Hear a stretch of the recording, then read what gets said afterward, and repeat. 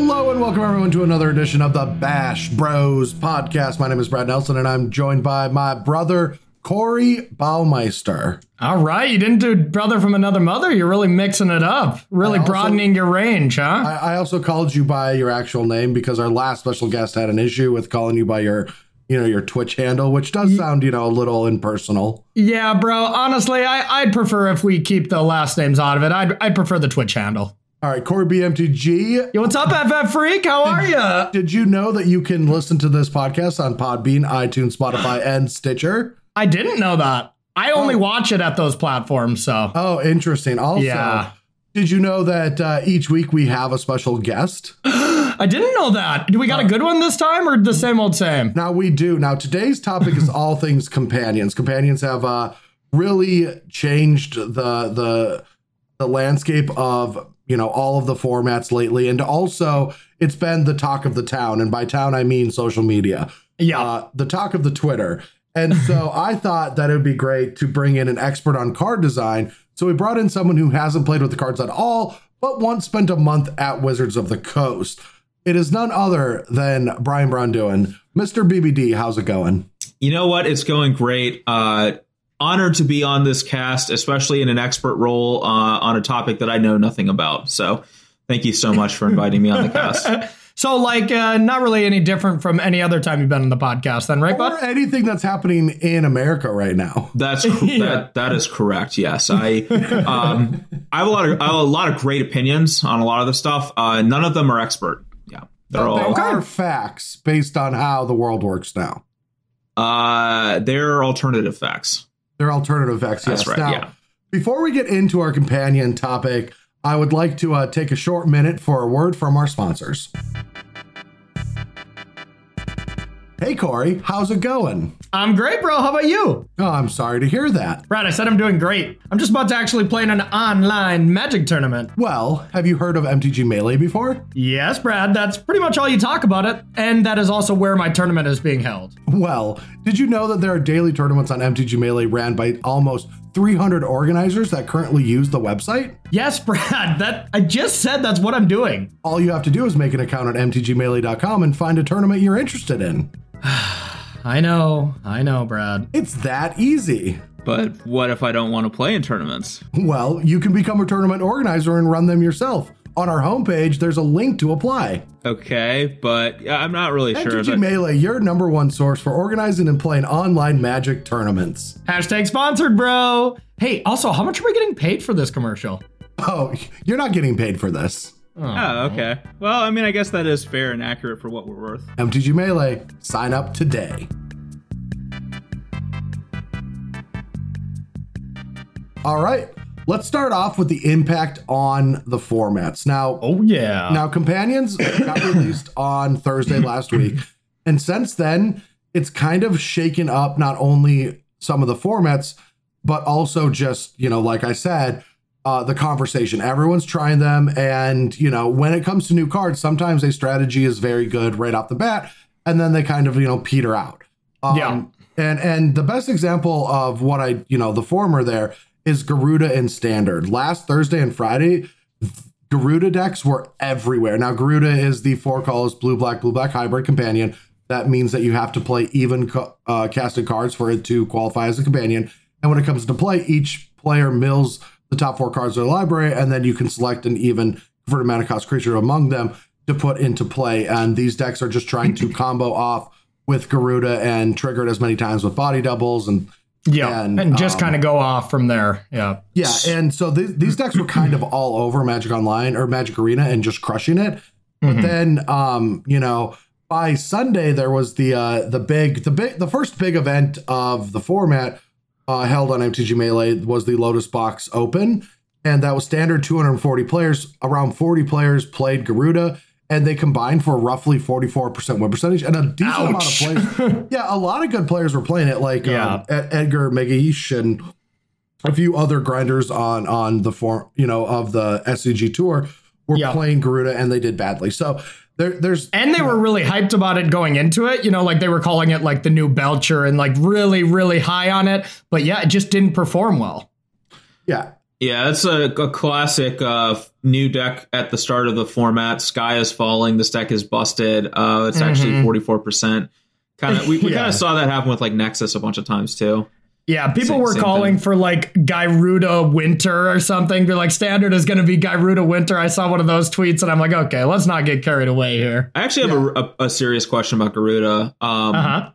In Legacy, the Gyruda deck, do you name Demon or Kraken with your Cavern of Souls? Ooh. Interesting. Yeah. Now that is a deck that I'm a little scared of because of the consistency and also Cavern of Souls, Green Leyline, things like that. That if you looked now on Magic Online, sadly, Gyruda is just banned until they fix some of the issues, the bugs. Yeah. They hard banned it. They banned it like mid tournaments. They like canceled tournaments, and it was a really weird day for Magic Online. But yeah. And for anybody wondering why, it was because of the interactions with Rest in Peace and Leyline. You're supposed to still get these creatures through those effects, and it just wasn't happening online, and they had to just pull it out together. Yeah, and so then, but if you looked at the results from the MTG Online deck dumps that they do, there was a lot of Gyruda strategies, just a ton in just a short period of time. There's a lot of them up there already. So it's interesting to see where this archetype's going to go once it comes back. And that's somewhere with Legacy that it might be a thing. But moving back to Standard, Lurrus ended up doing really well in the Lotus Box event. And I'm going to bring that one up because that's like the event that, was our first major event. It had, 240 deck lists, some data that MTG Melee provided, and really gave us a shining light into the format, in my opinion. Because Arena, we can't pull information; it's only what each individual sees. And we get some Arena information from like the Channel Fireball events, but other than that, not a ton from it. Yeah, there are some ways that you can pull data from that, but it takes a long time and it's really complex. It's just a bunch of spreadsheets that you have to analyze. So a lot of people, no one's taken. I thought somebody would start doing that, but that's just too much data to sift through. It's like without an API and it's just spreadsheets, it's like super impossible for anyone to actually like sift through that data in a reasonable fashion. And I mean, also for tournaments this weekend, we had like 2 Standard Challenge events on the 18th and the 19th with some decent results that were on MTG Goldfish as well. But yeah, those are the 3 major pillars of Standard events right away. Yeah. And, Lurrus was starting to pop up this weekend. And a lot of people are like, that's actually just the busted one in Standard. And now even, we halfway through the week, I'm already seeing Lurrus being kind of a bust as well. Team of Reclamation, Jeskai Fires, even the Yorion decks. Like pretty much what I've decided to think about this. And now we'll go a little bit deeper on all of the companions here, but I've already like got a pretty decent opinion on the Standard format, which is the companions are just better mid-range decks than other mid-range decks that you could play. And they create an arms race for these mid-range decks. But if you pivot a little and play either control decks or maybe not true control, but like control decks as in like Team of Reclamation, Jeskai Fires. Even Jeskai Control I was dabbling with a lot and having a lot of success with it. Over the top decks. Yes, the over the top, the ones that aren't just trying to attack. And we've already seen cat decks. You can't, without an Embercleave, you're not getting through a cat deck. And like these like Sultai Bant decks, Bant really didn't get that much love from this set. They didn't get Tri-lands, but we're seeing like Bant Yorion decks starting to pop up and do well.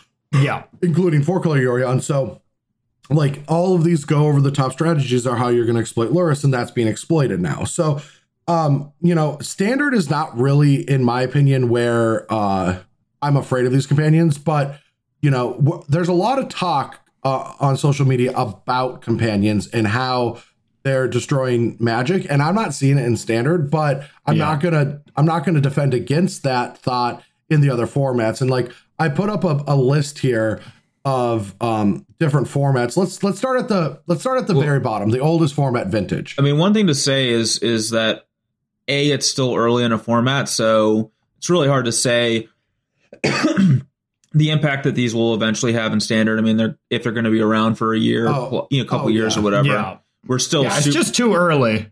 But my sweet basement child. We'll get to that. But also from what you're saying, it sounds like just a healthy metagame.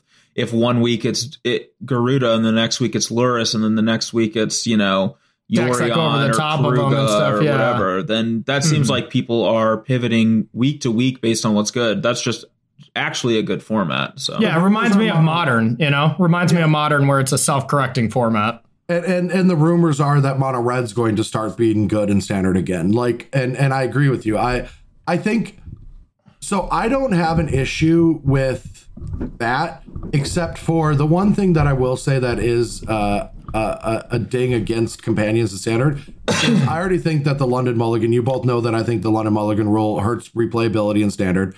And I think that Companions exacerbate that. Yeah, for sure. Yeah. And that's my only thing is I don't know how I'm going to feel about the Standard format in the middle of May. Yeah. And especially because I'm playing a ton of Magic now, that I'm going to get more reps of this format than I did in any of the previous 2 sets. Yeah, I totally agree with you, because right now it looks like everything is adjusting pretty well. There's a lot of cool decks, but eventually one of the decks is going to rise to the top and then it's going to be kind of homogenized. But, I think right now the format is pretty sweet. Yeah, if any of these decks become the best deck, then the gameplay of that deck's going to become incredibly repetitive since you have access to the commander every single game. Yeah, certainly can create a lot of super unfun gameplay. Yeah, the only commander in Standard that I have found that does its roles potentially too good are Kruga and Yorion.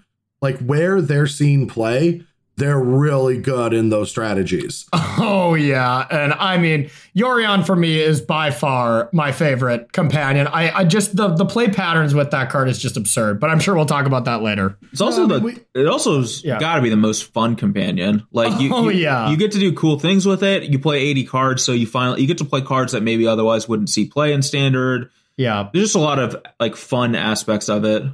And there's a lot of the deck constraints are really interesting right now, because, normally you would think, okay, I'm adding 33% cards to my deck, so I should, up the mana count by 33%. Well, that math is just not right. Let's start there. That's what? 6? I mean, we're adding 20 cards, right? Okay.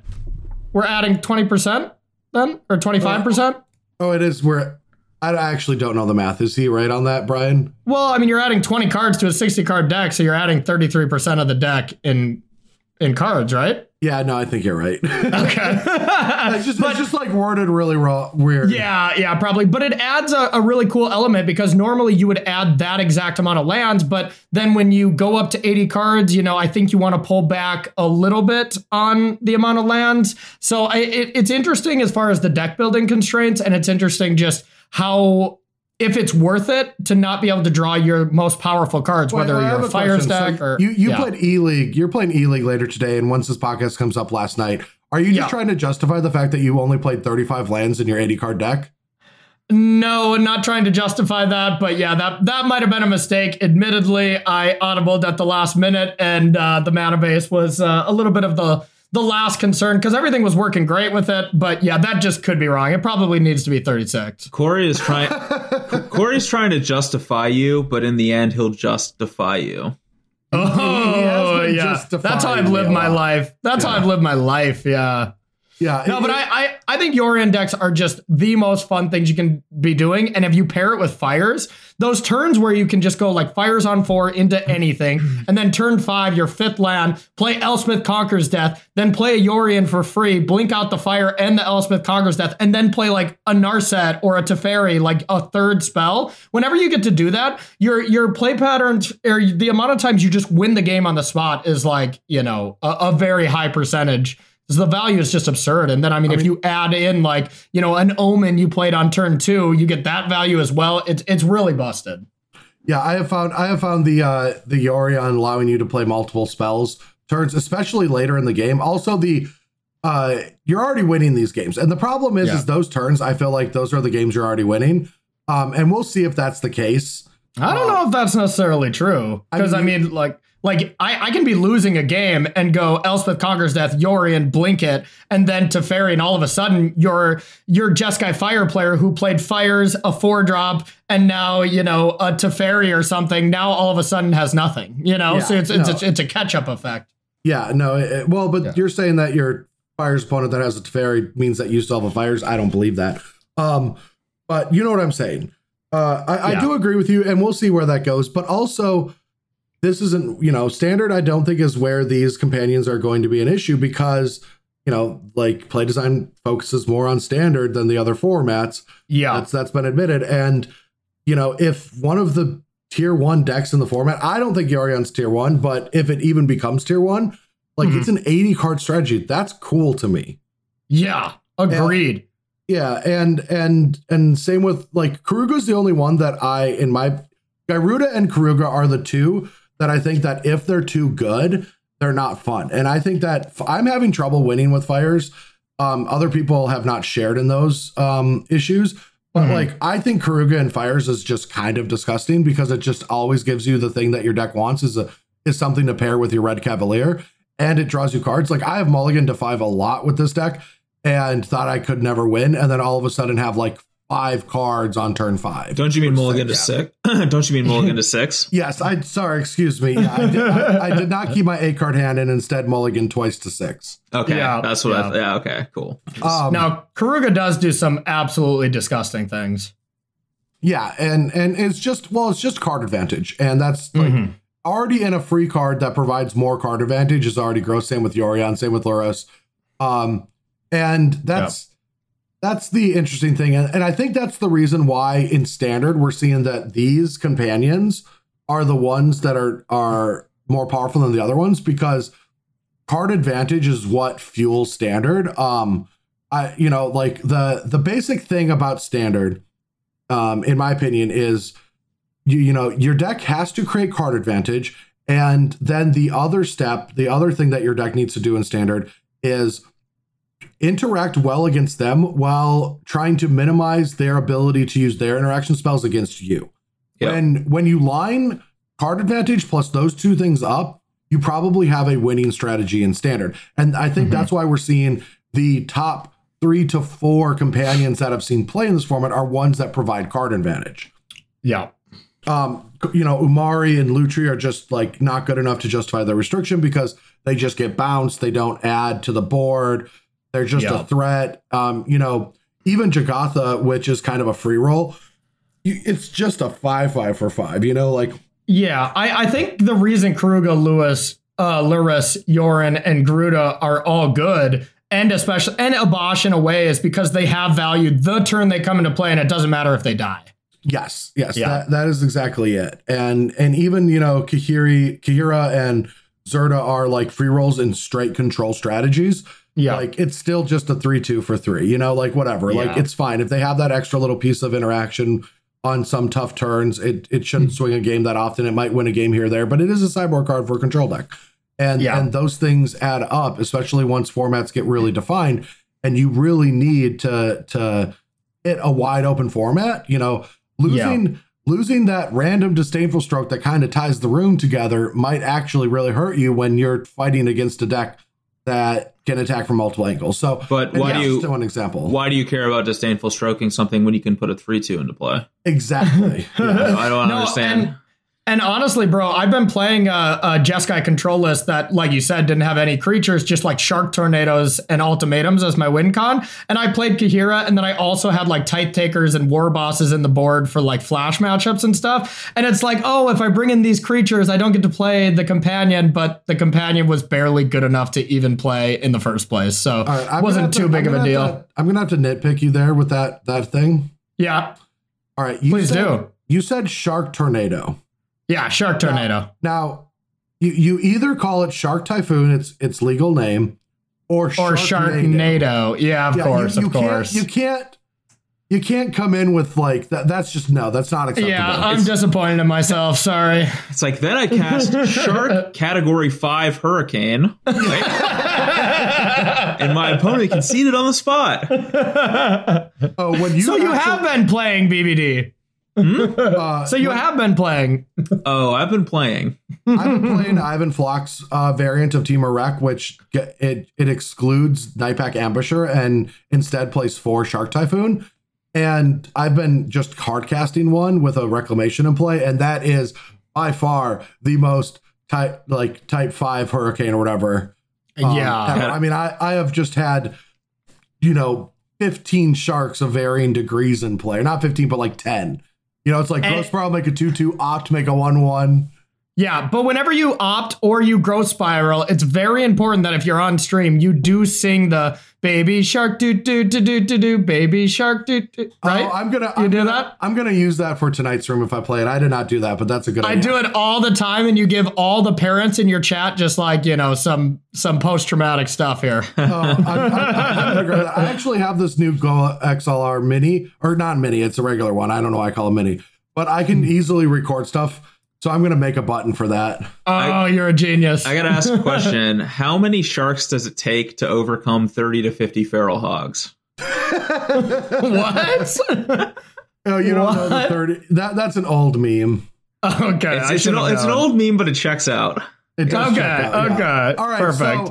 But for this overview of them, because I bet a lot of listeners right now are saying, well, yeah, they're not great there, but they're ruining the other formats.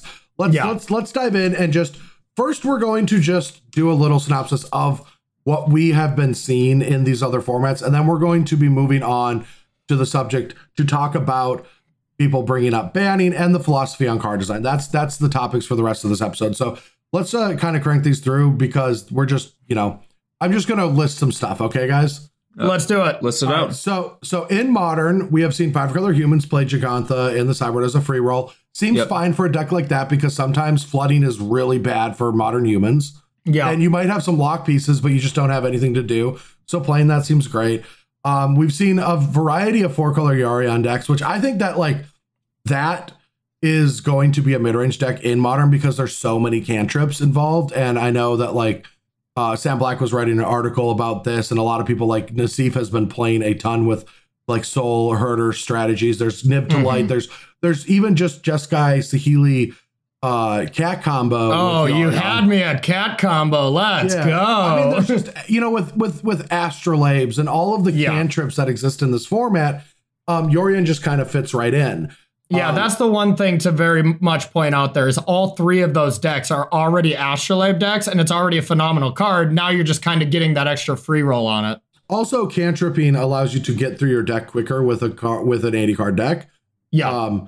And then there's Lurrus decks like Prowess Burn, Death Shadow, 8-Whack, Hardened Scales, Devoted, Devastation. All these strategies are starting to play a Lurrus because they don't even need the more expensive stuff. And there's certain combo decks that can't play with Lurrus, right? If you really need a Heliod in Pioneer, you can't play it. But even in Pioneer, we're starting to see Lurrus in hardened scales, hardened constrictor strategies are just I just want to stop you 1 second, Brad. One thing about Modern Lurrus that we're seeing paired with all these decks is it just goes so incredibly well with Mishra's Bauble in Modern. You're just able to get that free roll the turn you play it on turn 3. I think that's kind of the main reason where Lurrus is getting kind of insane in Modern. I mean, that's kind of a common theme throughout with Lurrus is 0 mana cards plus Lurrus.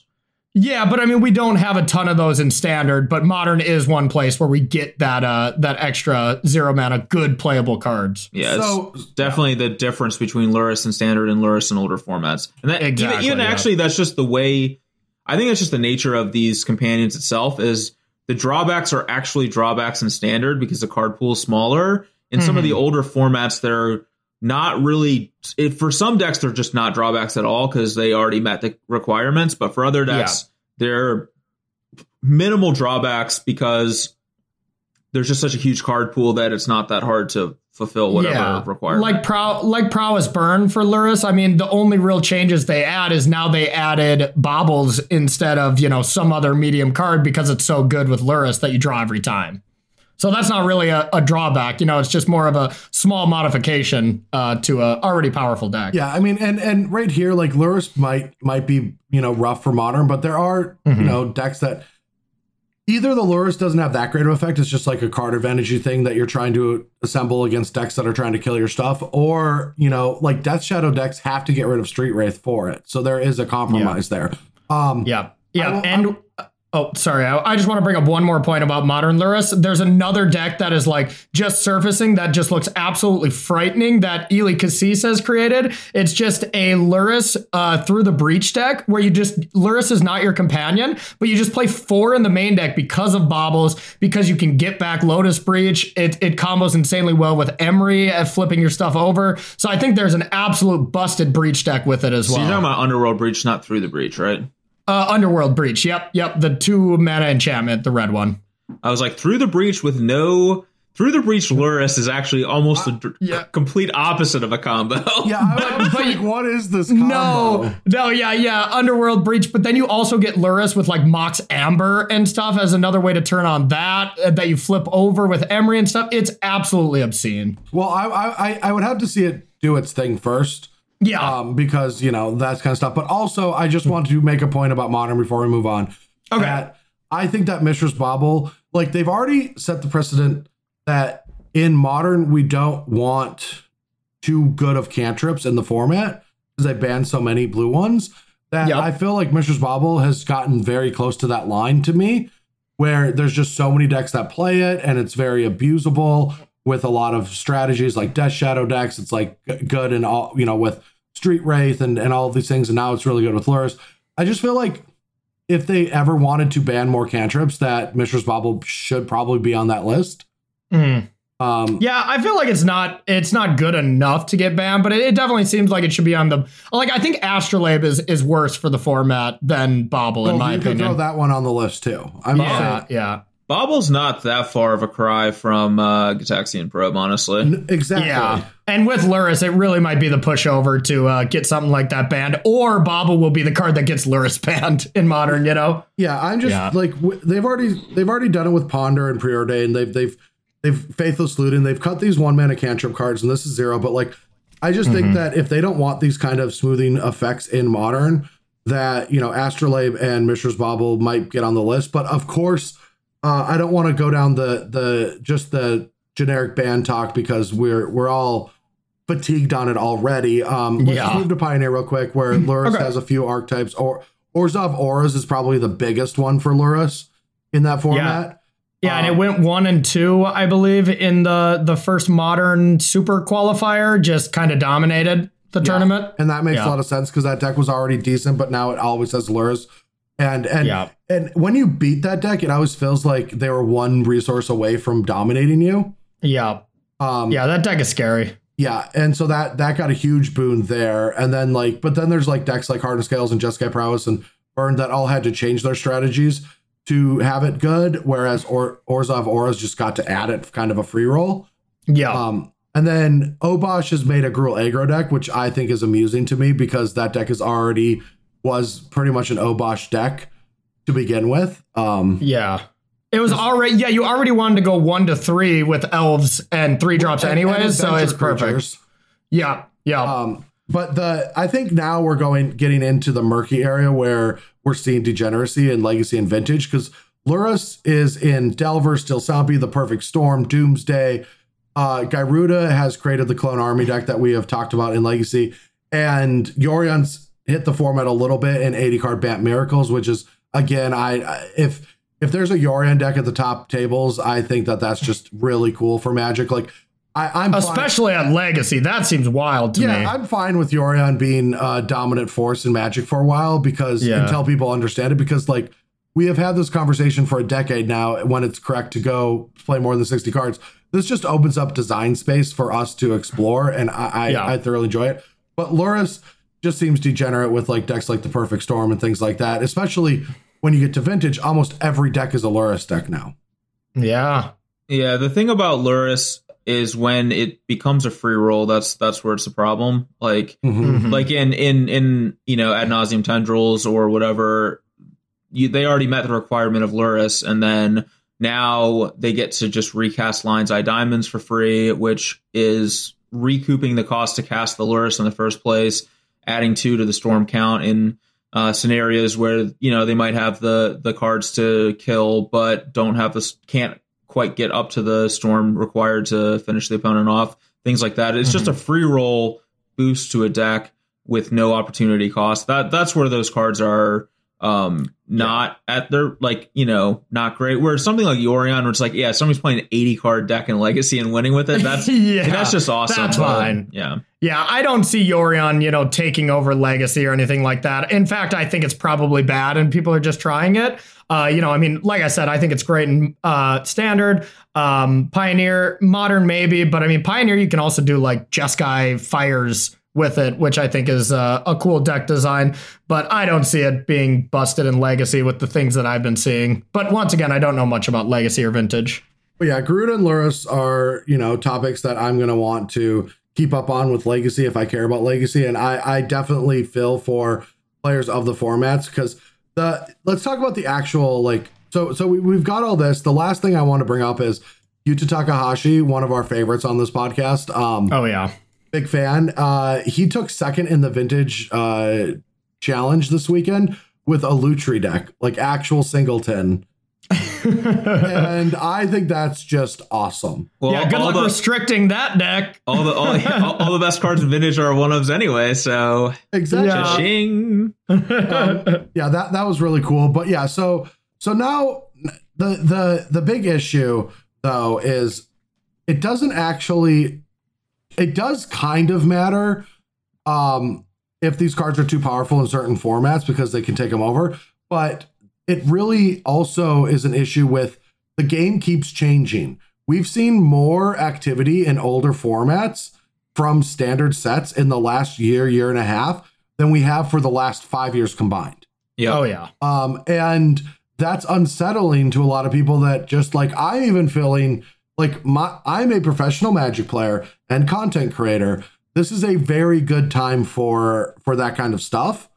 But I'm even feeling just an exhaustion of the game constantly flipping over on its head. Like when I want to go play in Modern, it looks nothing like I remember it. Nothing. Also, it's more than just that. There's just a fatigue on a lot of different axes. There's ban fatigue where cards keep getting banned all the time, and people are like, feeling the fatigue of that. Of like, we just don't, we want to just not have bans for like some amount of time, and we can get used to something. There's like churning fatigue, like what you're talking about, where if every set's impacting Modern, people's decks go in and out of relevancy so fast. And like a format like Modern is a format where decks cost a lot of money. People want to be able to like build their deck. Sometimes they want to be able to like, pimp their deck out with foils, textless cards, special versions of cards, and then be able to play that deck for a while. And if every set's changing this format that's supposed to be like a little slower moving, people lose the ability to do that. Same with bans constantly changing those formats. And then there's also just release fatigue where it used to be we would get 4 sets a year plus maybe like a commander set or like some specialty set, from the vault or whatever. Now it feels like there's just always something, a secret layer, whatever. There's just a product being released constantly that there's just a fatigue in keeping up with Magic. And it also kind of dampens the excitement around the actual set releases when there's just, it's overload of information, overload of things being released. And there's just a lot of fatigue around Magic in regards to all 3 of those areas, I think. When they released this set, when they were spoiling it on Twitter, they were also spoiling a commander set. And that was so confusing. I couldn't keep straight. I would see I saw the ultimatums and just assumed they were from the commander set. And then I could not get used to seeing cards and having to remember to look at the set symbol. Like they were just releasing 2 sets at the same time. Yeah. Like that was insane to me that was happening. Mm-hmm. I mean, it makes sense from their perspective because they probably make a lot of money off of it. And I don't begrudge them for doing that. But from a player, collector, whatever standpoint, I think it's too much to keep up with. And you kind of just have to say, like, I'm just going to ignore like 50% of these random things that they're doing and just pretend they don't exist. Otherwise, like, it's just, it'll destroy your sanity trying to keep up with everything. I agree with you. And to jump off a little bit what you're talking about, to add to it, actually, another thing that I've seen is whether I don't really understand the economy of Magic, and I don't want to pretend that I do, but I do want to bring up something. You're not a Magic economy expert. I thought we brought you on this cast because of your.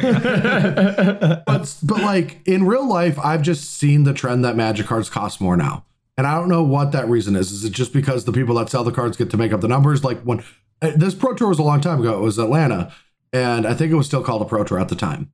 And I bought Jadelight Rangers for $20 a piece. That was ridiculous to me. Yeah, that it cost $20. That's the one I keep bringing up because I just. When the week before that, we played at Grand Prix, New Jersey, and I played a red-white, pretty much just rares and mythic deck. And that deck cost $700. Yeah, but to be fair, like it was right only after a set release. Cards are definitely inflated immediately after release. Jadelight dropped back down to the $3 range or whatever. Yeah, and Jadelight was that popular because everybody was playing green-black at the time, and it's just supply and demand. When everyone's buying the card, the value of it skyrockets. I still think that prices are up, but the big thing for digital, I just want to bring up something on digital. Arena, like we already saw that on Magic Online, some of the standard card prices were kind of absurd. Like Brazen Bar was $50, for example.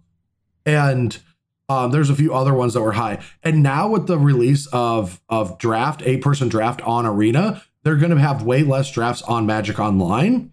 Mm-hmm. And I don't know what the numbers actually look like. I haven't looked into this, but I fear that like card prices of sets are, especially sets that need people to, you need these cards to play. Like, how Throne of Eldraine kind of just was like, you have to play all these cards.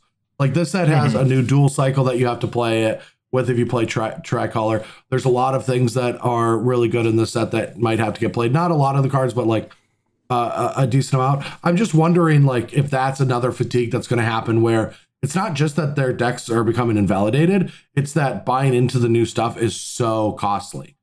Yep. That ties in with the fact that like you buy a modern deck and now you have your deck. And if new sets are coming out that constantly are adding cards, even just adding cards to your deck, that is an extra thing. Yeah.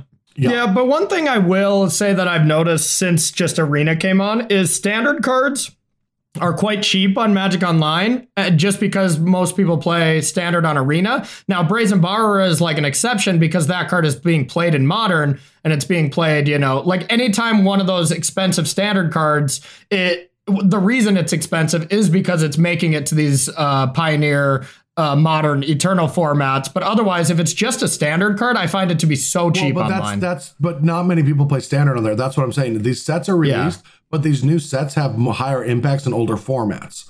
Yeah. So they're hitting these formats harder. Like, and because people aren't opening as much on Magic Online to do drafts, then the supply is low and the demand is high. And then we have surging prices.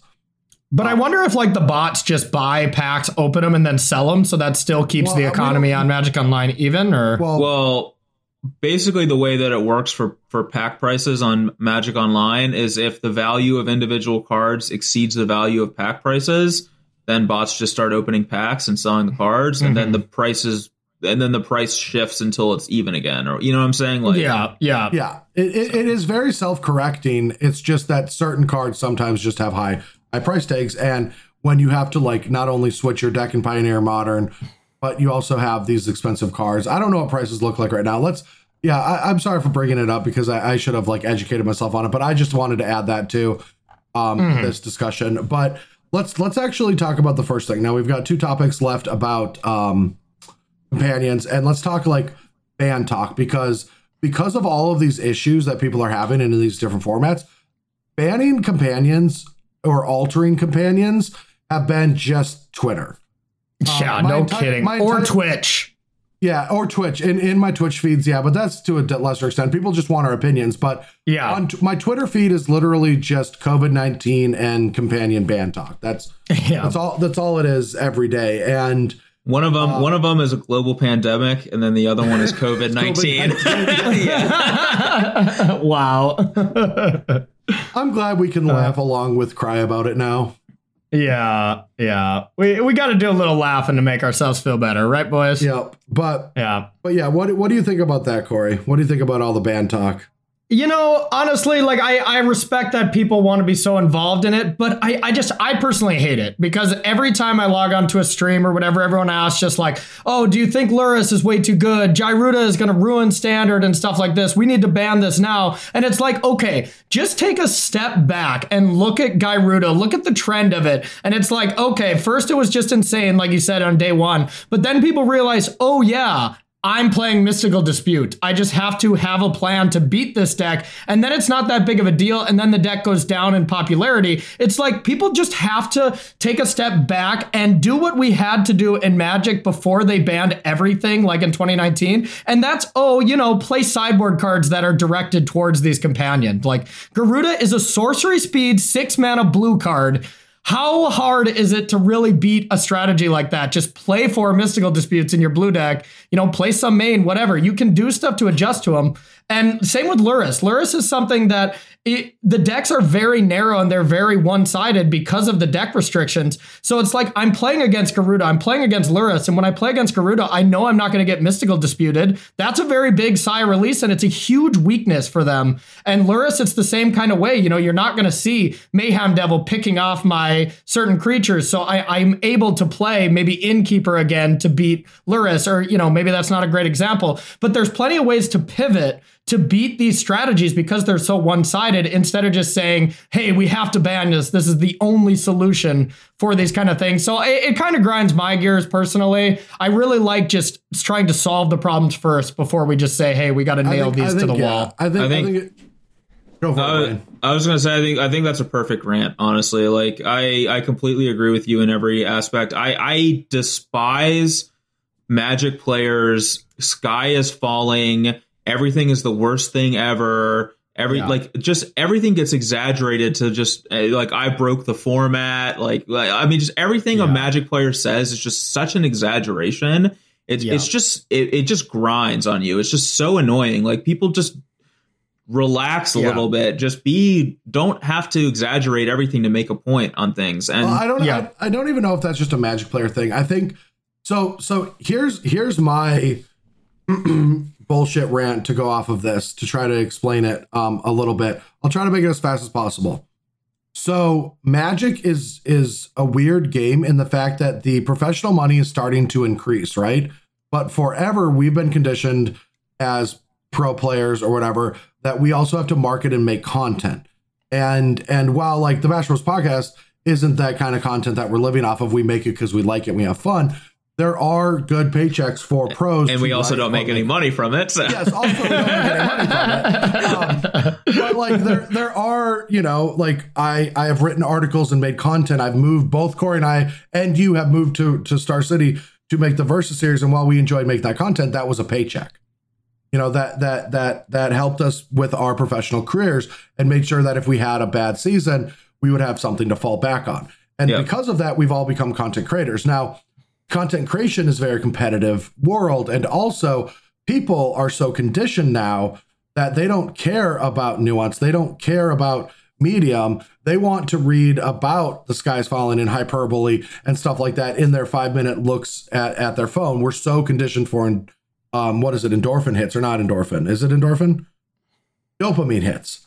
We're so conditioned to have these like these short bursts when we look at our phones and look at our tablets and stuff like that, it makes sense to me, even though I roll my eyes when I look at Twitch. It's just, the top 3 people streaming. If it's not day 9 on that day, it's just like best deck in the format, best player, world champion, whatever, like it's just the marketing to world champion's roommate, like world's champion's roommate. Yeah. Like I'm still pretty tilted about that. So Corey, I stole Brian's Worlds trophy and put it in my background. Okay. And now one person has brought it up, so now I just feel fraudulent. Now I just feel like now people just assume that I won that, even though I've never won a goddamn thing in my life. Well, I mean, Brad, you didn't take into account one very big factor for that. No one cares about my career. No one. It's been too long since BBD won. Nobody cares about BBD's accomplishment anymore. But also very accurate. I want to say one thing too about like what Corey was saying. It's like every one of these cards tells you what their drawback is. Like, it tells you on the card how to beat the card. Like, you know. And you know it before you keep your opening hand, you know? Yeah. No, like, that's a big thing. I mulligan hands based on seeing Lurrus. Yeah, same. I had an opening hand of like 2 Elspeth Conquers Death against a Lurrus deck. I was like, well, shipping that one back. Yeah, Gyruda tells you you're not going to deal with an odd mana cost card. So you know already how to beat it. Like, anything that requires, or, you know, not requires, but like where an odd CMC card is going to be good, you know it's not going to happen. Like, you can exploit that. The biggest thing, you know? Yeah. I mean, also, you guys can correct me if I'm wrong, but isn't Grafdigger's Cage, doesn't that have an effect on that too, or does that not work? Oh, on both of them. Yeah, no, it shuts them both down. Yeah, and also hits some of the other effects. It hits like the Winota deck, and also it stops the what's the 1/1 black-green mythic that can search the library? It stops that. Oh, Fiend Artisan, Fiend Artisan, and it stops Winota, which is kind of degenerate. So Grafdigger's Cage is a very common sideboard card now. Yeah, I mean, there's counterplay exists. I mean, we've yelled at WotC for years to put counterplay in sets for these situations, and they finally started doing it, and it's actually relevant. Like 10 years ago, we had to play sideboard hate for decks. I know that in the last few years, sideboards are just a hodgepodge of random shit for transformation, but that's not the way that Magic. That's not the way that Magic didn't used to be like that, and people are just like, oh, I can't. Oh man, I can't afford to play 3 Grafdigger's Cages on my board. They're so narrow. Yeah. It's like, you used to have to do that every format. Like, I don't know. It's just, it blows my mind, but I'm with you. And one last rant from me is like, you know, these companions and the metagame that we're seeing so far just really leaves for a lot of opportunity to metagame specific tournaments. You know, whatever companion is kind of on top, or whatever 2 companions is the big thing. Like, it really opens the door for a really good metagaming sideboard plan. And I think people just don't want to do that and put the time and thought into it. They just want to say these things are too powerful. Let's ban them, you know? Yeah, I mean, I totally lost my train of thought. I had it. Brian, I just wanted to bring up, I was thinking about Baby Shark. I'm not going to lie. Someone's been playing Shark Typhoon a lot. But what are you thinking about 30 to 50 Feral Hogs? Because it's still on my mind. It's all I can think about. So you brought up the whole like transformational sideboard stuff, and nothing brings more to that is playing decks with 3 Aethergust main and 2 Chemist's Insight in the sideboard. That makes me laugh, because that's like shit that I've been doing a lot lately. It's just playing the Gust main and the Chemist's Insights in the board. Having a main deck sideboard hate too, I mean, that's had to happen in the Magic's past too. It's not like cards like Aethergust or whatever. I don't think it's that big of a deal if those have to be main decks. But I don't think Aethergust is technically a main decking. That doesn't say that like we have to main deck hate. It's that when hate gets too good. I think Aethergust and to an extent, you know, Autumn or Veil of Summer were both a little pushed variants of these effects. They encompass too much of the game. I disagree completely. I think those are the effects. Well, I think Veil was too good. Just draw a card on it just had draw a card on a 1 mana card that also did everything else. That's just a problem with the flaw of putting draw a card on cards. But I think that putting the power into cards like Gust is like where the power should be in cards in a format, because the power is almost always on the threats themselves. That putting the power in the answers is like, it's just a balancing act. That no, I agree. I'm just saying that the net that it cast was super wide. Yeah, like its ability to interact with spells and permanents. You know, it was. I'm not saying that I like Gust. I think Mystical Dispute, Aethergust, and Teferi are keeping this format together. I think without those 3 cards, this format would be even more of a shit show. Oh, 100%. I 100% agree. Yeah, everyone. People are complaining about, you know, the bridge that they're standing on, but I don't know. I'll have a hot take though. Like I honestly think Aethergust is not that great right now, and Mystical Dispute is absolutely busted. But Aethergust is being moved to sideboards again, and it'll come back to mains in certain metagames and stuff like that. But Mystical Dispute is the main card now, I feel. Oh, Mystical Dispute is just chef's kiss. Oh, chef's keys. I love it. I love it. So, but because of these ban talks, I just want to bring up another topic on this is instead of banning, I've seen a lot of people talking about potential rules change. Now we're in a very weird spot where because of stay-at-home orders, this set isn't releasing to local game stores until May. And so we have a month to play this digitally before we start touching the cards. And it might even get pushed back further. Who knows? Because who knows how the next month goes. And so because of that, people are talking about just changing the rules to begin with. Now, the weird thing is Companion, doesn't actually have text on the cards or something people were talking about that they could just change how Companion works without having to change what's written on the card specifically.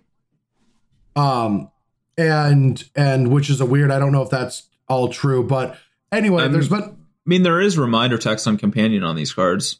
There's the restrictions for them, but it also tell you.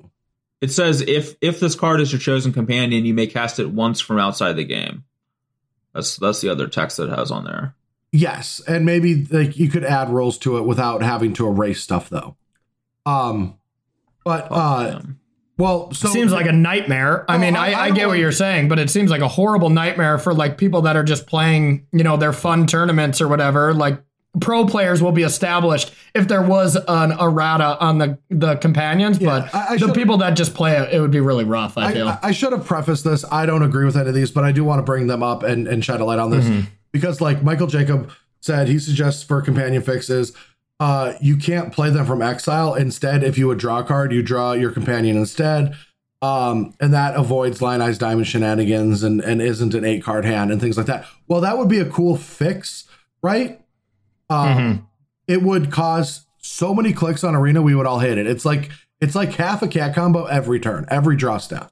Yeah. And honestly, if we're trying to avoid Lion's Eye Diamond shenanigans and stuff, it just seems very obvious that Lurrus is just too good for those formats, ban it in those formats and let it run free in Standard, Pioneer, Modern and stuff, But it's also, that was just an example, but it could be for other formats. Also, people are saying that if you play Companion, you only start with 6 cards, which sounds like they would just become jokes because part of the advantage is making a weird deck so you can get an advantage. Yeah.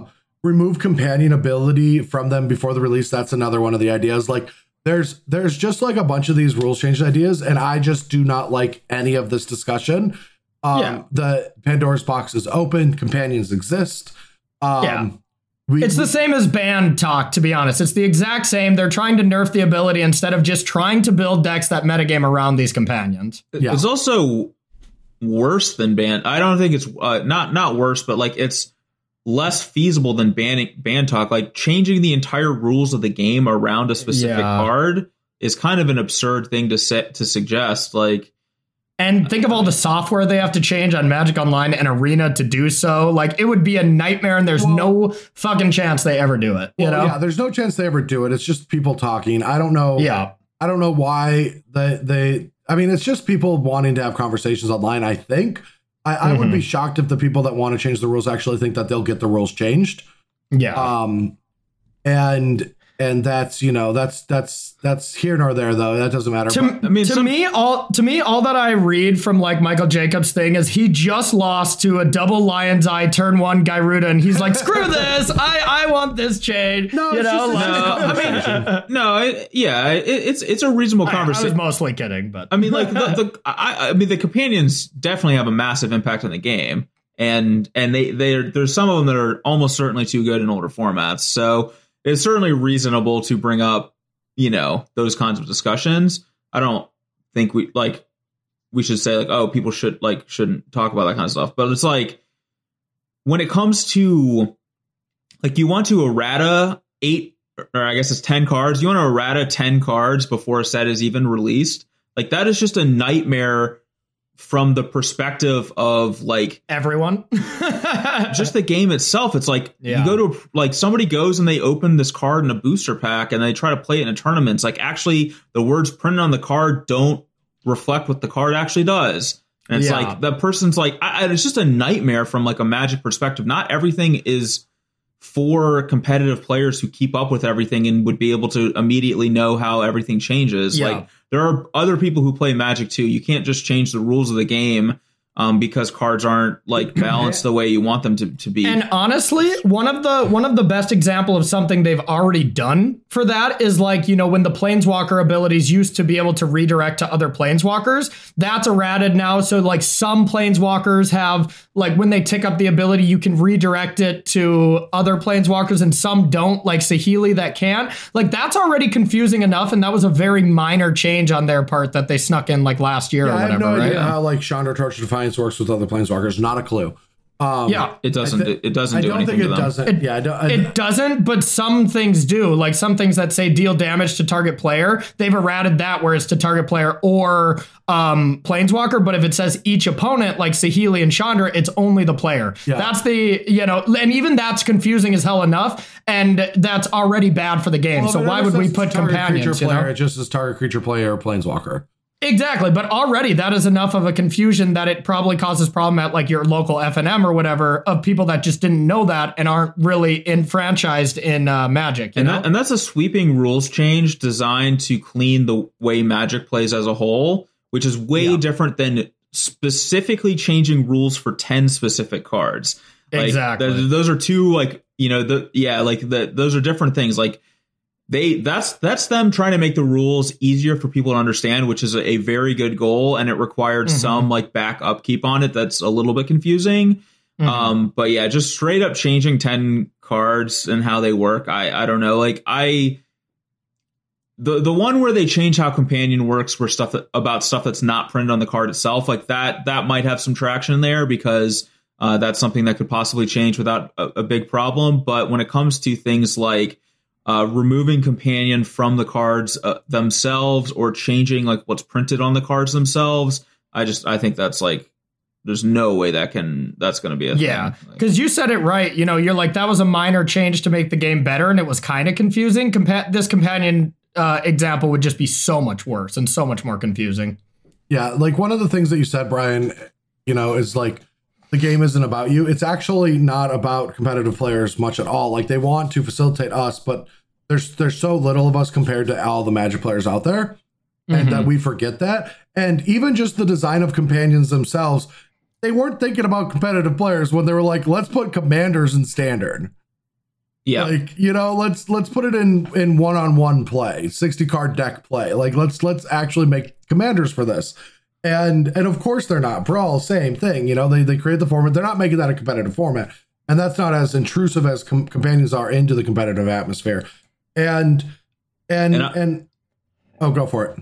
I just want to say that from a casual standpoint, this is one of the coolest things they've done in a very long time. And I imagine that companions are going to be incredibly successful for them in every aspect of the game outside of specifically competitive play. I mean, it's going to be hard to hit the metrics because of COVID.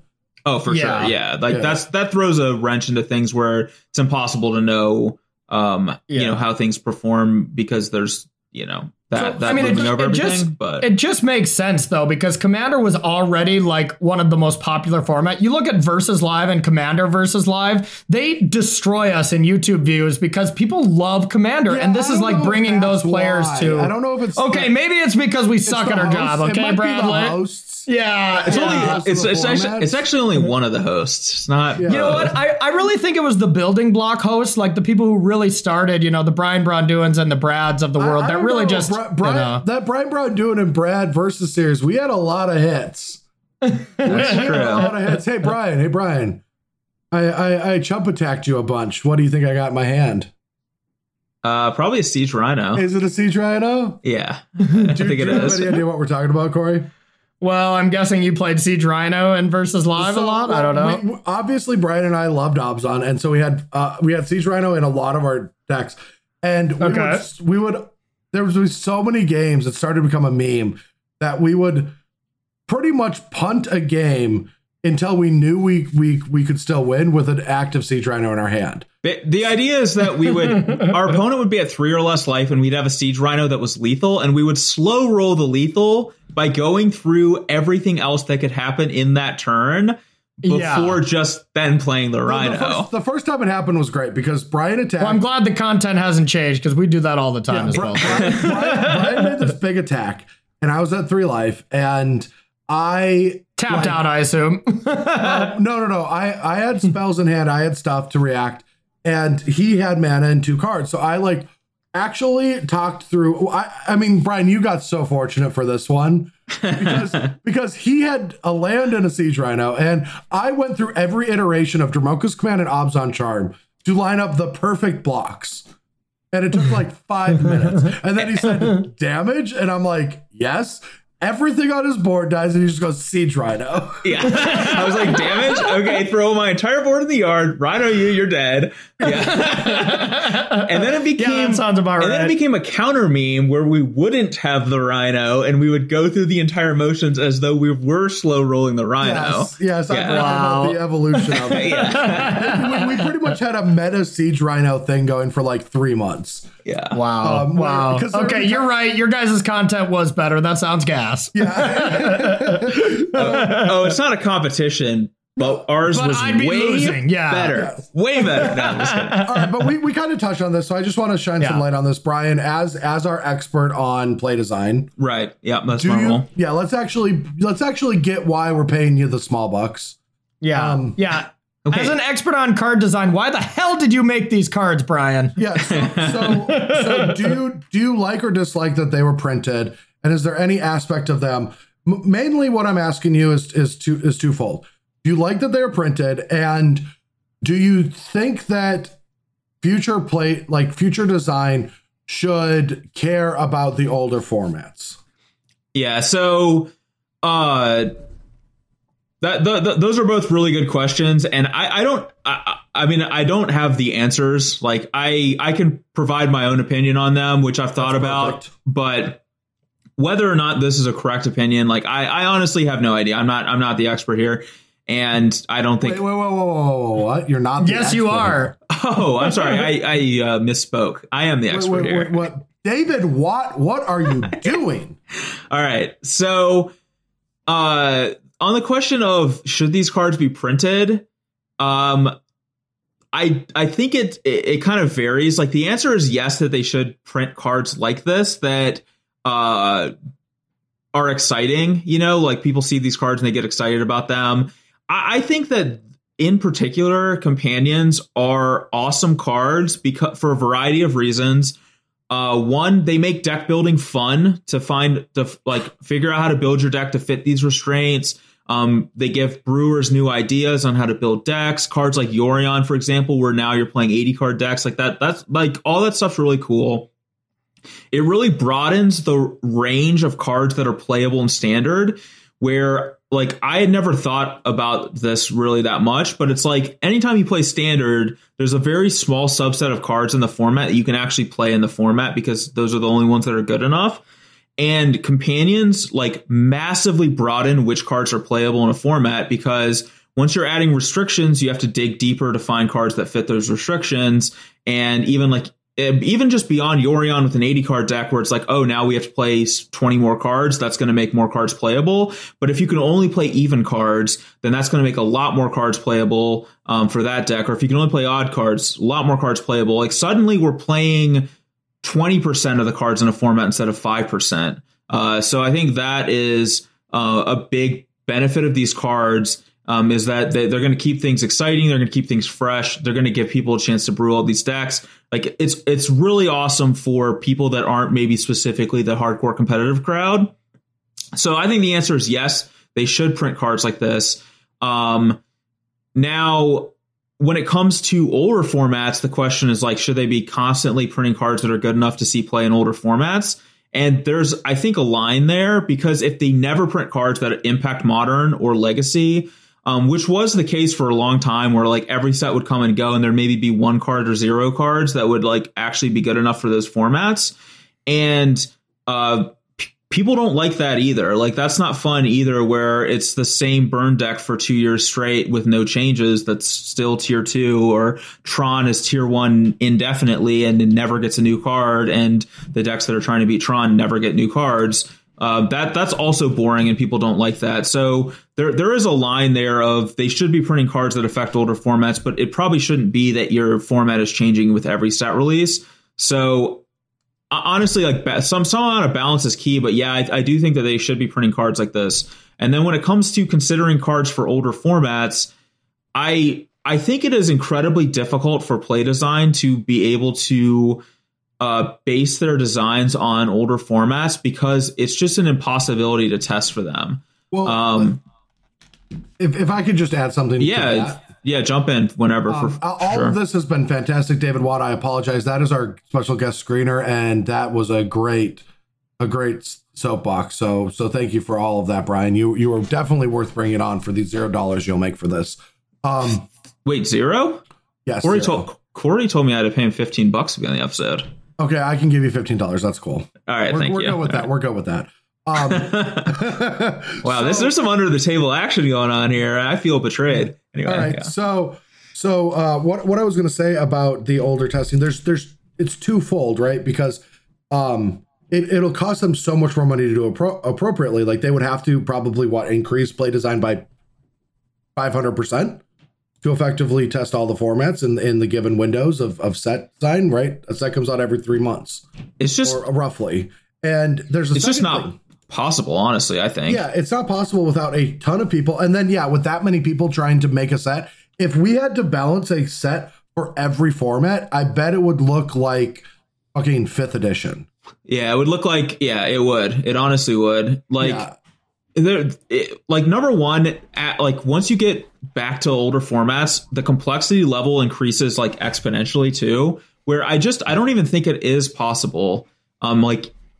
Where the difference between how many cards are in modern versus standard is it 15 times, or it's way more than that, but it's maybe it's 10, 15, 20 times more cards in modern than standard.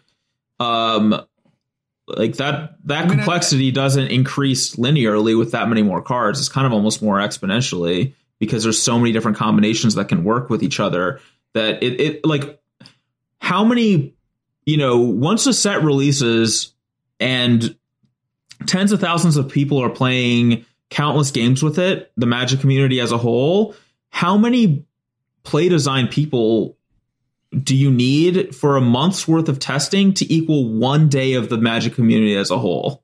It's hundreds, thousands, probably. That's just not feasible. So no. Honestly, I just think it's a Herculean task that's impossible. Now they could do a cursory check, if they're going to print Splinter Twin and, if they're going to print some card that is absurd with already the best deck in modern, they can say okay, we're printing something that's going to break modern. And then they have to weigh, is it worth printing this card that's going to break modern, but it's going to be a net positive on standard? And I think most of the time it's probably still worth printing that card and just banning it in modern and then just having a fun standard format, because I think standard's way more big of a deal for them than modern. So I mean, it's definitely their cash cow for just Arena in general, so it makes total sense that they focus on that.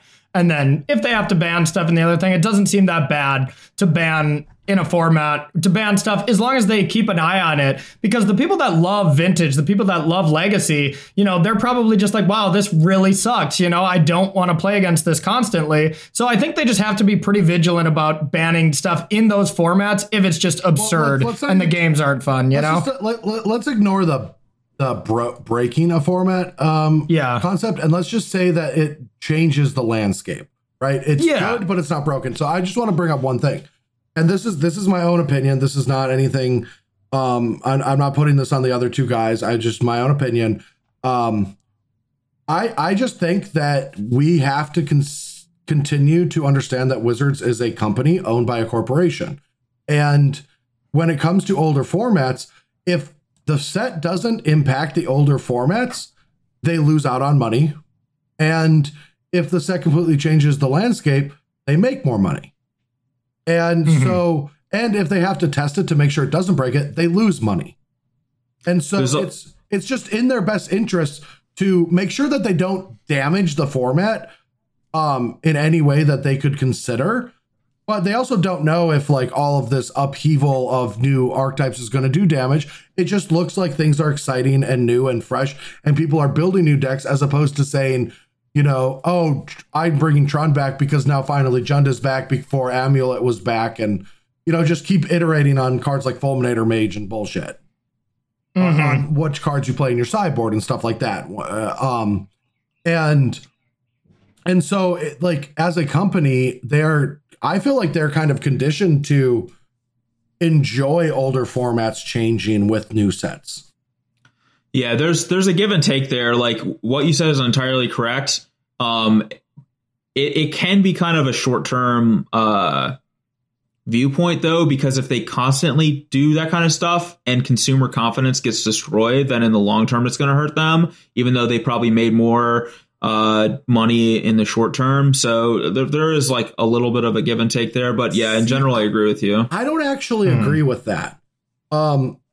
Because the thing is the numbers, there's two things that I'm seeing both climb, and it's the number of players that Wizards says play the game. I don't have any other fact check on that. And the number of people that complain about the game. Now, I'm not condoning the actions and the sets that came out in 2019. I'm not.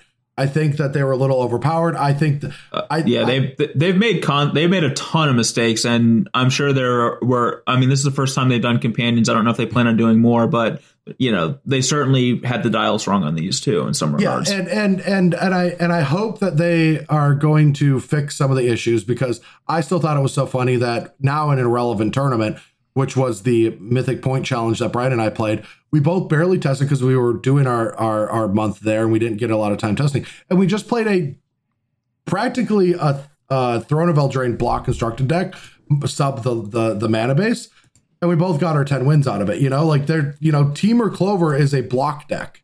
Yeah. In a format with 7 sets, or at least 6 at the time, and it was hyper competitive. So yeah, there were some dials missed on that set and that thing.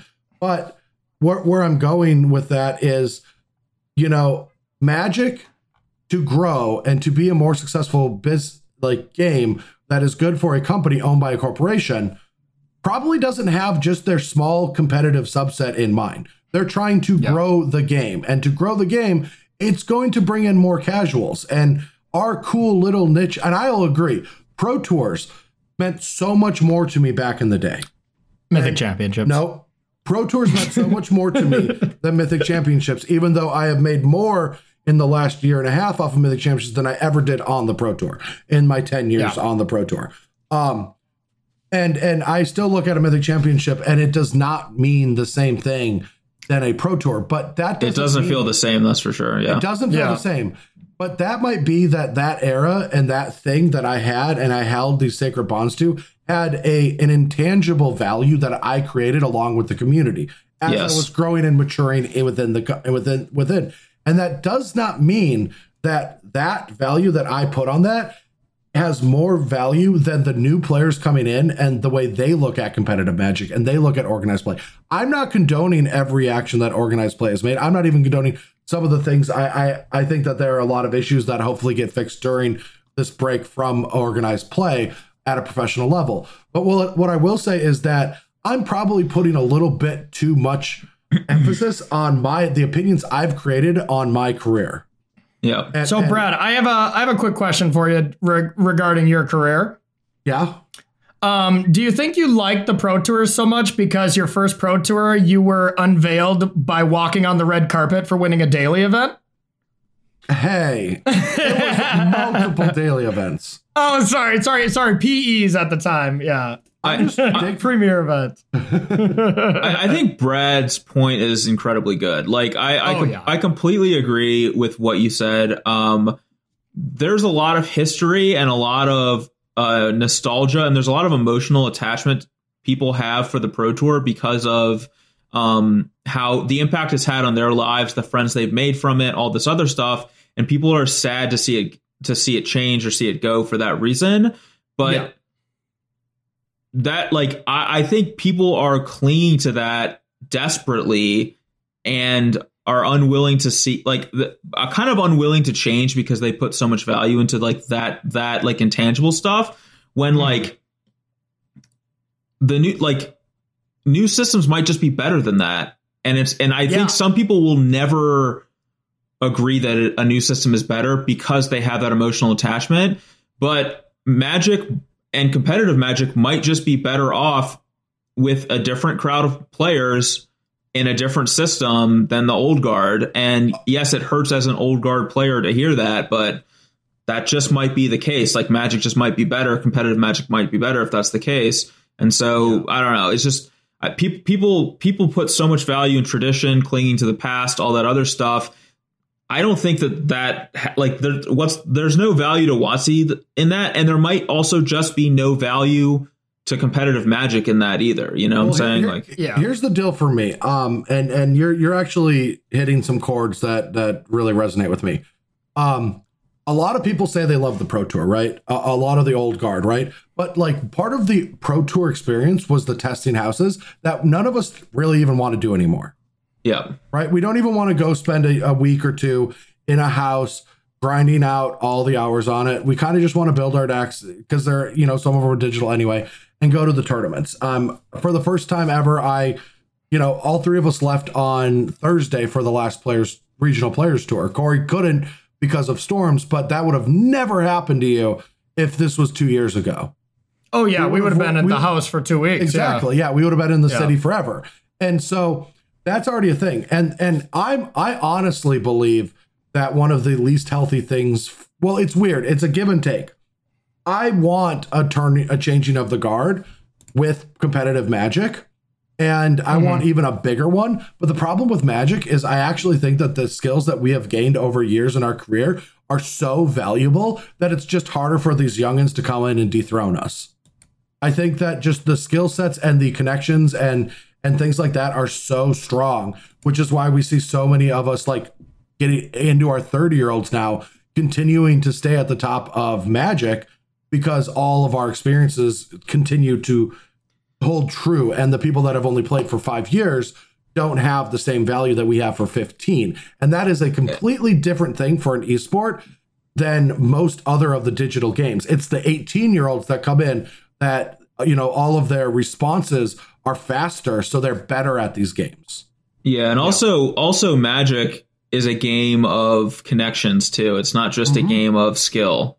That's like I was trying to say that. Yeah. Yeah, I know you were. I was mostly clarifying, but it's like who you know and who you team up with and like who you work with and the lessons that you learn from those people is oftentimes more important than just how good you are at the game. So yeah, it's hard to break into for players. One, because the skill gained takes so long to acquire, and it's not a speed. It's not how fast you are. It's how much you know, and also it's who you know. So yeah. And the problem with the who you know is even if you know one of these players, one of the biggest problems, and I'm just going to bring this up to a lot of aspiring pros, and just so they know that, like, I don't want to be the bearer of bad news, but one of the biggest issues with who you know is let's say I'm on an MPL testing team. There's 8 of us in the MPL, right? Or not even, let's say 6 of us and 2 people that we test with that are rivals or not even in the OP structure. You might be my best friend and you just qualified for a tournament, but I need to run it by all of them. And why would they be interested in that? Because the moment that floodgate is opened, then all of a sudden you have 16 people and it's a mess. And people don't know each other. So it's tough because you kind of also have to either get to that level on your own and then start networking, or you network with people at your level and you build each other up. I mean, honestly, the Cathartic, Chris Cathartic kind of thing is kind of like that, right? Like he didn't have anybody. He just had like his one friend he tested with for every tournament, and he is amazing. I mean, he put in the work, and now he's going to be able to network to these pro teams with what he's done. But he is kind of an anomaly, I feel. Yeah, I mean, he still has to get those networks and meet, and whoever he finds, we'll see where he lands. But like, I'm not trying to say anything like. I'm not saying there's a level of pretentiousness involved in this. I'm just saying it's a business. And it's really hard to bring in, anyone you want if you want to stay with who you're working with. It's just kind of like it's just how the world works. I don't think I'm saying anything that's like not. I was I was just so fortunate that you brought me along on your journey with, like the fact that like, well, you're so good and such a good deck builder. It's like, well, we got to have Corey too, because we really want Brad. So yeah, I'm thankful for that. I got fortunate that everyone brought you in, but I also think that if you weren't a good guy to be around and great for morale, there would have been a talk about it. Yeah, but like you're always great in houses, and that's what helped, especially when houses mattered. And also, I never even made the ultimatum. It was an ultimatum, but it was kind of like, I'm going to test with my brother, and I hope we can do it with us. And it's not like we're testing with my brother or else. It's like, I'm just not going to, I'm not going to enjoy going to a goddamn tournament without talking to my brother about it. Like that's just insane to me to even have as a concept, Yeah. And I'm really happy that houses don't matter anymore. I much prefer building hotels. So. Ooh, wait! I thought the strategy was the houses. That when you build the hotels, then I think you lose. That's true. You actually just want to build the houses. Yeah. Wow. All right, we're now a Monopoly podcast. Yes. So Park Place. What are you guys' thoughts? Yeah. Well, I think it's quarantined off right now, though. Oh, okay. Yeah. What do you think? What do you think about McDonald's and rigging the game? All right. Oh my God. I just got done with McMillions. That was so good. Holy crap. All right. Anybody who wants to watch a little, conspiracy theory, check that out. Did either of you watch Tiger King yet? No. We watched Tiger King. Okay. You guys should start it now. I guarantee you after the first episode, you're going to look at each other, go, what the fuck just happened? And then start the next episode. I guarantee that's what's going to happen. Well, I don't have time for that because I got to go play E-League, Bradley. That is true. And hopefully you won it. By the time that this episode comes out, we will know who is the monarch of the episode. Yeah, or more than likely, the very obvious thing is Seth just uses me as a speed bump again like last time. I don't know. This seems like a tough field. We'll see who actually wins it out. But you will be being one of their normal commentators for the shows, right? You play this first week. Yes. But then you'll be a commentator? Yes. Yeah, I'll be a commentator next week and the week after with Mr. Riley Knight, which I'm so excited for. So I almost want to lose today. But to quote the great Huey, who I sent my deck list to because he wanted to try to play some games in, he said my deck is busted. So I'm pretty sure I'm just going to rock it. Did you break the format? Are they going to need to ban cards in your deck? Oh yeah, immediate. Yeah, to sum up all this shit, I'm playing the stupid Yorion deck, and it needs to be banned immediately. So if you can take anything from it, let's ban these companions and get them the hell out of here. Actually, better than banning them, let's unprint them. Let's just not have printed them. So there we go. Yeah. Yes. All right. So that brings us to the end of the show. I think that was a good talk on companions. We got all of our thoughts. Is there anyone that has any last thoughts on companions that we haven't talked about? No, I don't think so. I think this was a nice little summary of the power level of them in the older formats and the way to maneuver around them in standard modern Pioneer. We don't have to reiterate. Just saying if you have any last thoughts. I just did. We're on a clock for your E-League. All right. So. Sorry. So without further ado, let's talk about. Let's do our favorite part of the episode, which is the cast and crew. Now, if you don't know what the cast and crew is, you can go to our Patreon page, which is patreon.com/BashBrosPodcast, and become a supporter of the podcast. And one of those tiers is the cast and crew that just helps us with the show. Now, if you joined our Discord, you'll see that we put the cast and crew to work. So you are definitely getting your value out of the money you give us by working for us as well. But to kick it off, our special guest, who also does not get paid, but does not have to pay us. Okay, yeah, because I was under the impression I had to pay Corey 15, but I think we cleared that up. Brad, shut up, dude. All right, so first member of our cast and crew is EJ Ren, who is Corey's EJ Ren down player. Sometimes Corey gets a little too excited, and we need EJ to rein him in. He's really a buzzkill, man. He's always trying to calm me down, man. Yeah, I've been trying to do it for 28 years now, so I hope EJ and failed. I have failed the entire time. That's why we hired someone. All right, so next up on our cast and crew is Alex Arnoldi, of my favorite role, who is the data analyst. Now, if you don't know what a data analyst is, we're not going to explain it. No, we're not. It's a PG podcast. Oh, if you don't know what a data analyst is, you're the butt of the joke. So. Yeah. Our next person. Now this is great. I'm going to give a little setup. All right. Okay, please do. So Paul has been on the cast, but we could never figure out how to pronounce his last name. Wait, Paul, are you sure you pronounced that correctly? I did. It's the last name. But for those who don't know, I got it right 2 weeks ago. Now I am free, and now I never have to announce his name. But does Corey remember what I said? Oh, I do. For months. So let's see if Corey can get it right. Oh, yeah. Let's trust in Corey to say words right. I mean, here we go. Okay, so for what I remember from last week, there was a silent letter in the name, in the last name here, and I think I'm going to nail it. Let me know if I get the right letter right, okay? So it's Paul Akzarowski. It's the first letter is silent. Is that right? You nailed it. You got it. You got it. All right. Actually, I do think it is Paul Karowski. I think the Z is silent. But he is one of Karowski. Yep. All right. Yeah. That's it. That's definitely correct. But he is one of the most important jobs and one of our most valued members of the cast and crew, and it is BBD's wall staring photographer. BBD stares at a lot of walls. We need someone to take these beautiful pictures. Speaking of beautiful, bald is beautiful, and I learned that from Spoon Tongue, who is BBD's hairstylist.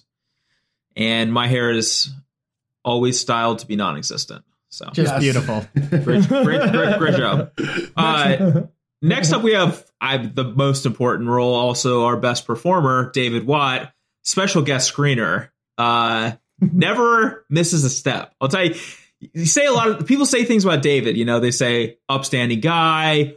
You know, they say like he, just really good friend. But the one thing that you hear often is never misses a step. And that I think that's the key here is, he never misses a step. He always nails it with a special guest. That's interesting because I've thought of David as someone who's been checked out for many months now. Oh, okay. Yeah. Really. And this applies to current stay-at-home orders. Really phones it in. Okay. Well, maybe David never misses a step because he never takes a step. All right. So next up we got Victor Beauchamp, and that is the executive producer. Now, we like to party. Yes, in fact, we do. We like to party. My name is Kevin, and my name is Brian, and I like to party. Yes. I'm Corey. I too like to party. Yeah. And Victor allows us to do that. Definitely sets it up for us. We go to Victor. We're like, we need to party. And he's like, I got it covered. Now, we have yet to have a party because none of us actually like partying. But when we do like to party, we've got Victor. Yeah. True. Okay, I got another tough one to pronounce here, so let me see if I can get this right. I believe it is Symbol, and that is our executive waste management operator. Whenever BBD just really has to go, but he's mid-podcast, we need some waste to be managed. And for this episode, it was waste of the mouth. Yeah. Yes, as performed by me. Yeah. Fortunately, we got other people who can handle that as well too. All right. Next up, we have Rabid Chicken, Vice President of Video Operations. Really important for Corey, who is watching every episode of our podcast. Thanks to Rabid Chicken's countless efforts. So. Yeah, I never miss an episode. It's visually stunning. Yeah. All right. Next up, we got Jeremy Geldy, who is the assistant to the assistant regional manager. And yes, that is a very real employee tag in the Bash Bros LLC. And also a correct pronunciation of the name, too. Nailed it. All right, next person we got Sultan Abbasi. I don't know. I probably nailed that one. He is our heavy editor, so he can do some heavy editing on his own name from me butchering it there. Yeah, that's gonna be the first thing edited out by Sultan. So. Oh yeah, perfect. All right, we got Pierre Vendelbo. Pierre is our psychologist. So, but I actually think didn't he get a role change? Am I mistaken on that? No, we were going to, but that we never got around to that meeting. We never did it. Sit down. Yeah, we didn't have a sit down with Pierre and talk about. Sounds like we need better management. It does. It sounds like we could really benefit from a manager. Yeah, and in fact, we do have one. Time Ghoul is the BBP manager, but very hands off lately with the 6 feet order. Very hands off manager. 6 feet. That's really apt for someone whose name is Time Ghoul. Yeah. So my theory is that this is like one of those secession kind of things that Time Ghoul's been playing, really letting us just hang ourselves to try to get new employees. I'm guessing the higher ups are saying like, you got to keep Brad, Brian, and Corey. But I think he's just letting us like tail off on our own and letting us hang ourselves. He's watching it explode from the inside. He's taking credit for the good things, blaming us for the bad, exactly. playing it behind the scenes to ruin us. I see how it is. Yeah. Wait, so he's in communications with Shaheen Sarani, our direct complaint line? Yeah. Oh, he's okay. They're in cahoots. So our next person here, it's really exciting. You know, here at the Bash Bros podcast, we like to have a big cast and crew, but we also very much want to, let people come up in the company. And Eric Null just got a huge promotion within the company, went from the dumpster and is now the dump truck. So is mobile in these times of need and just really doing some great work for us. So. And lastly, we have IPA for breakfast, which is our master bartender. All of our drink needs are provided by IPA for breakfast. Only during the hours of 6 a.m. to 11 a.m. though, unfortunately. I thought, and I've been using those services a lot. I thought let me tell you, breakfast was our caterer. I guess Victor must have gave him a more specific role in the company. Yeah, we must have. Yeah, we gotta change role change there. So. Perfect. All right. Well, he's a drinkologist, apparently. All right. Well, that is our cast and crew, which means that is the end of this week's episode. Now, for the rest of the week, what you can expect from all of us, I will still continue streaming. Corey will be playing E-League and commentating it or playing it next week, along with his streams as well. I'll be playing in the Jeff Hooglandia standard tournament this weekend that you can watch him do coverage of. I'll be also streaming it while I play in the event. And Brian, Bradley, I also have something very exciting going on. Ooh, what is that? This Saturday, because I did a charity stream last weekend while I was playing the Lotus Box event. Oh, yes. Which was just a riveting success. And I hit my goal. And to hit my goal, one of the things I would do was do a Goku and Ron Burgundy stream. So sometime this week, I will be cosplaying as Goku for half the stream and Ron Burgundy for the other half. So should be a fun stream. You're Ron Burgundy? I'm Ron Burgundy. That is wonderful. But yes, it'll be fun. Thank you for watching. Or Brian, excuse me, special guest. Is there anything that you have exciting happening in the next week? No, but I got some ideas. All right. So we'll see. I might be working on some stuff in the upcoming years. Wow, that's very vague. Decades. Stay tuned for 2024. Yeah. All right. Well, thanks again, everyone, for listening to another episode of the Bash Bros podcast, and we'll see you next week. Bye. Bye-bye. Bye.